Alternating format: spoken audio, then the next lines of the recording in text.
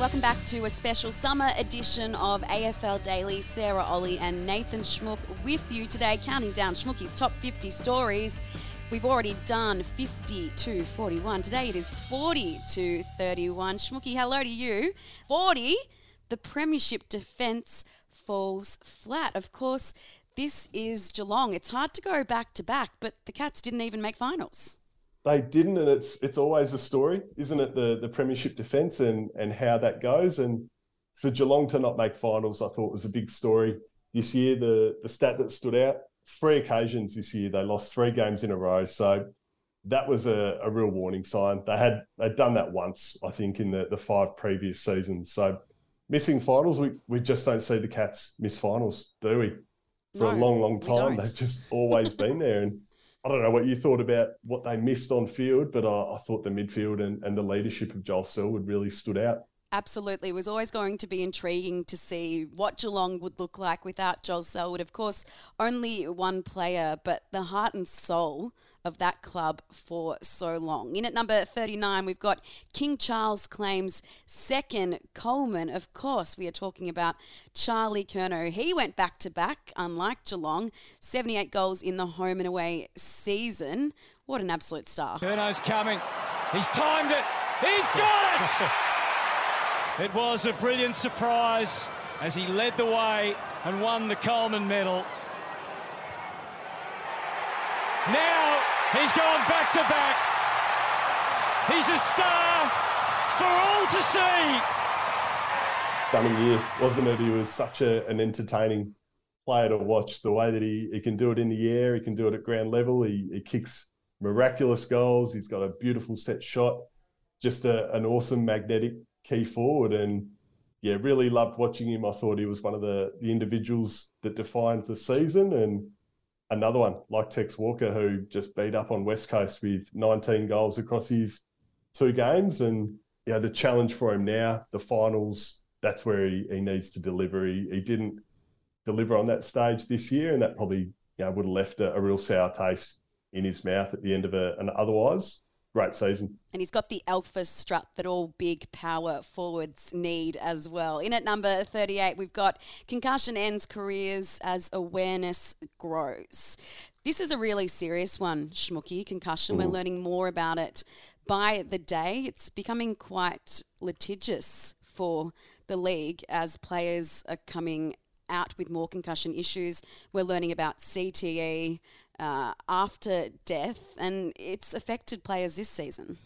It sure has, and it's a sad story, isn't it, when you see players retiring before they would really want to, and there were 3 there that stood out. Wingman Paul Seedsman at Adelaide, Brisbane defender Marcus Adams, and Sydney defender Paddy McCartan. It was sad to see them end their careers, but I think all of them put their health first and their well-being with the concussion symptoms that they've been experiencing. So there's obviously awareness growing among the players as well that this is a really serious issue, and the AFL's obviously taking it really seriously as well. So I think this is going to be a big story every single year for the near future. In at 37, new footy boss makes her mark.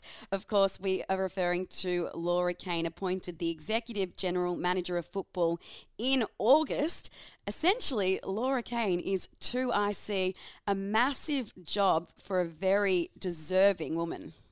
Absolutely. A landmark moment in the game for Laura Kane to be appointed in that position. And I think she's made a really strong early impression, hasn't she? She's done a fantastic job with the clubs and the league and made an impact really early. So, I mean, I think it's been a fantastic appointment and a really big story for the game for her to come in and replace Brad Scott in that role. And she's only 33, which makes me feel a little bit inadequate, but this isn't about me. Let's head to number 36. It's the Demons finals flop. Of course, the 2021 premiers, but not at the MCG, over your side of the country in Perth, Schmooky. And since then, they have gone 0-4 at the G in finals. It just hasn't clicked for them come September.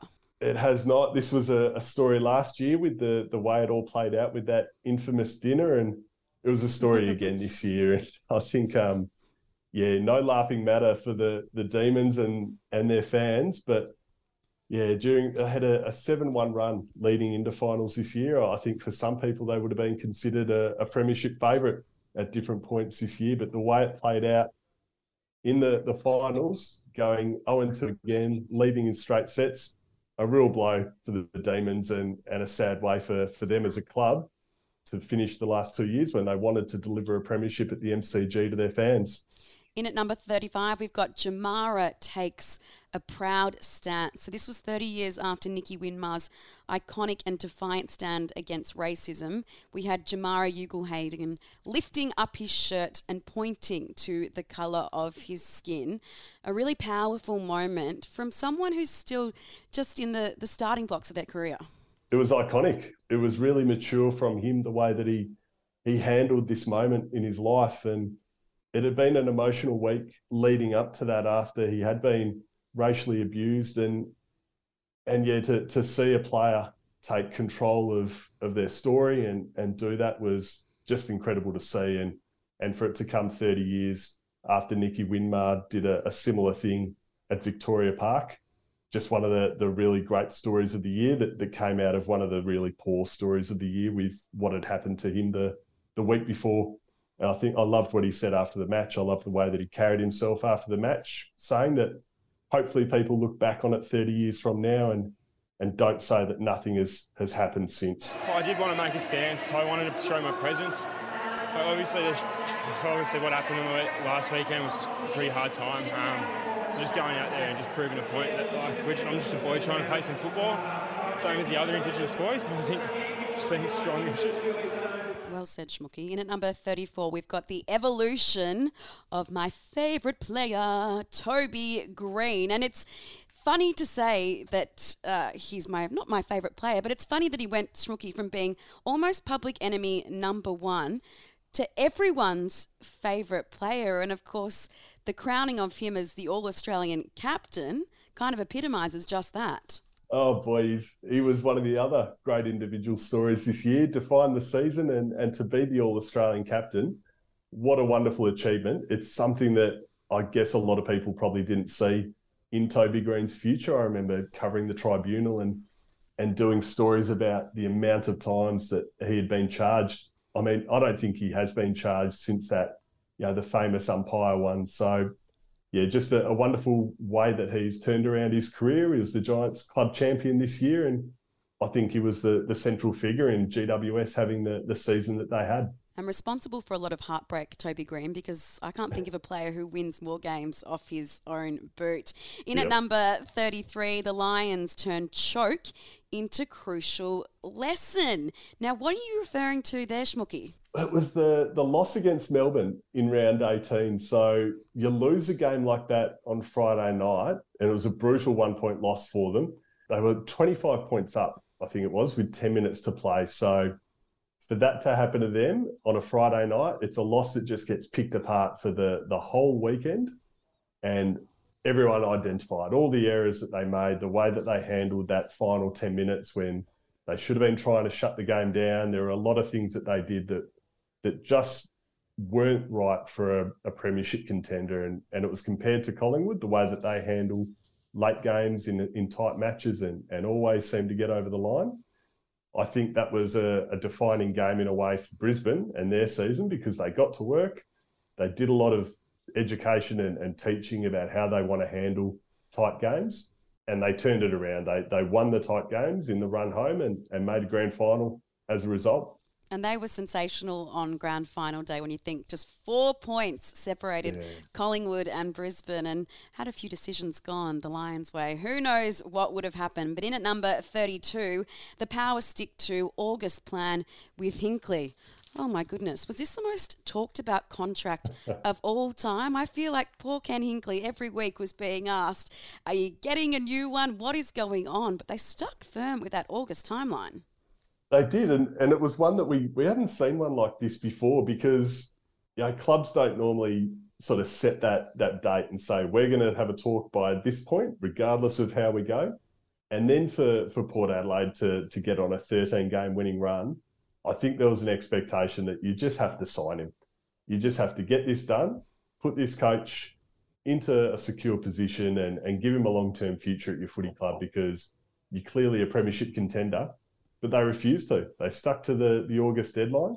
They got it done. There were just little storylines sort of flicking off in every direction when it became clear that Gold Coast were going to be looking for a new coach. Richmond as well. It was a tricky one for them, but I'm surprised they stuck to August, but it worked. In at number 31, we've got the Dogs launch late review after off-season change. Of course, the Western Bulldogs making that 2021 grand final against Melbourne. But since then, there hasn't been a whole lot to celebrate at Whitten Oval, and that has resulted in a pretty full-scale review of the club. It has had to rework this one a couple of times, because at first it was a story about a club that wasn't delivering with the talent that it had.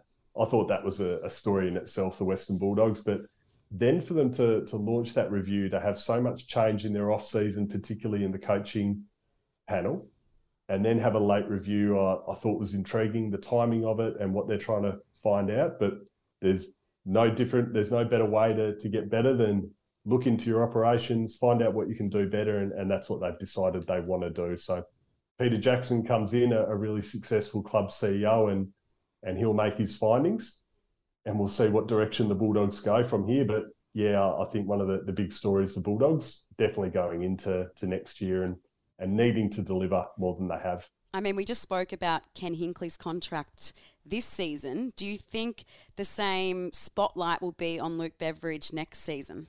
It depends how you view the talent on their list, doesn't it? I think the spotlight will be massive on him, but the difference being that he is a premiership coach at the club. He's delivered something that they didn't have for such a long time beforehand.